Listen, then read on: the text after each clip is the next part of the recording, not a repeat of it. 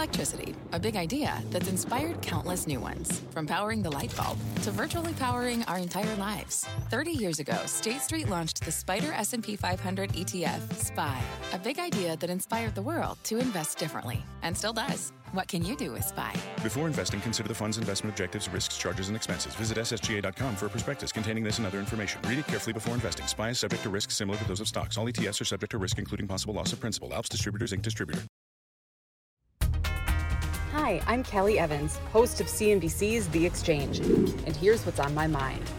I tweeted the other day when markets were plunging and the odds of Fed rate hikes were falling and commentators were warning there's no way they can hike 7 times this year now, that I don't see the dovishness everyone else does.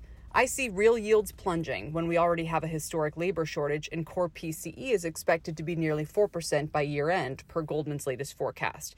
I see mortgage rates falling, oil prices spiking, supply backlogs up, all counter to the Fed's objectives, I wrote. And sure enough, Fed Chair Jerome Powell was appearing before Congress yesterday to give his semi-annual monetary policy report. And in no uncertain terms, he backed a rate hike at the Fed's upcoming meeting on March 15th to 16th. Specifically, Powell said he was, quote, inclined to propose and support a 25 basis point rate hike, end quote. That's the kind of plain speak you rarely ever hear from Fed chairs about future tightening plans. I would have expected the market to tank on that, especially since he backed up his point by saying the labor market is quote-unquote extremely tight, that if inflation comes in higher or is more persistently high, they could hike by, quote, more than 25 basis points at a meeting or meetings, and that the pace of hikes after March are expected to be, quote, like the rate hikes that took place in the first part of this century with rate hikes at every meeting, end quote. Instead, stocks rallied. Some say it was because he didn't call for a half-point hike in 2 weeks, but that wasn't really expected anyhow. Some days the market is just the market. Sure enough, Goldman reiterated their call for 7 hikes, 1 per meeting this year, soon after Powell's remarks. The market isn't fully pricing that in yet.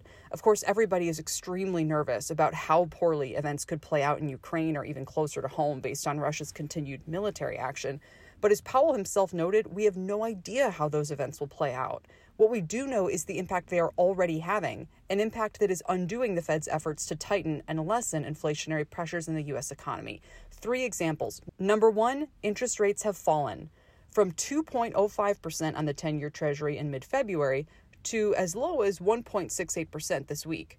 We're back around 1.87% this morning. The problem with that is inflation hasn't slowed, nor has the economy. Jobless claims this morning were extremely low. In other words, rates are too low and are acting to stimulate an already overstimulated economy at the very time that the Fed is trying to remove said stimulus. Mortgage rates, which the Fed is trying to raise, have now actually fallen, even as home prices just set another record high. Number 2, inflation expectations. They've actually risen. In the same time period since mid-February, prior to the Ukraine invasion, the market's expected inflation rate over 5 years has surged from 2.9% to nearly 3.25% yesterday. That's nearly a point higher than the highest readings we saw in the decade following the financial crisis. The spike in oil prices, where the U.S. benchmark hit a fresh cycle high of $116 a barrel this morning, well, that isn't helping. It all means real yields, which I mentioned above, are down even more relative to higher expected inflation rates. And number 3, the economy isn't stalling, and leading indicators are still strong. Weekly new jobless claims totaled just 215,000 this morning. The 4-week average of continuing claims hit its lowest level since 1970. The monthly jobs reports have been surprisingly strong. Durable goods orders just came in much stronger than expected for January. Same for retail sales. I asked Anita Markowska of Jefferies if she was worried about the consumer losing momentum this year as their pandemic savings dry up, and she said no, because of the strong wage gains we're now seeing. So what I mean about all the wrong stuff happening is that this is all the opposite of what the Fed is trying to achieve right now. They are, frankly, trying to slow the nominal demand boom we're witnessing by tightening monetary policy, and they arguably have to lean even harder against that right now.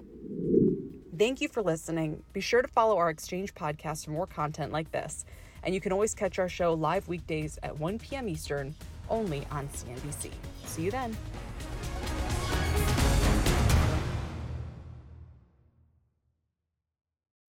What's on the horizon for financial markets? At PGIM, it's a question that over 1,400 investment professionals relentlessly research in pursuit of your long-term goals. Specialized across asset classes, but united in collaboration, our teams provide global and local expertise. Our investments shape tomorrow, today. Pursue your tomorrow with PGIM, a leading global asset manager.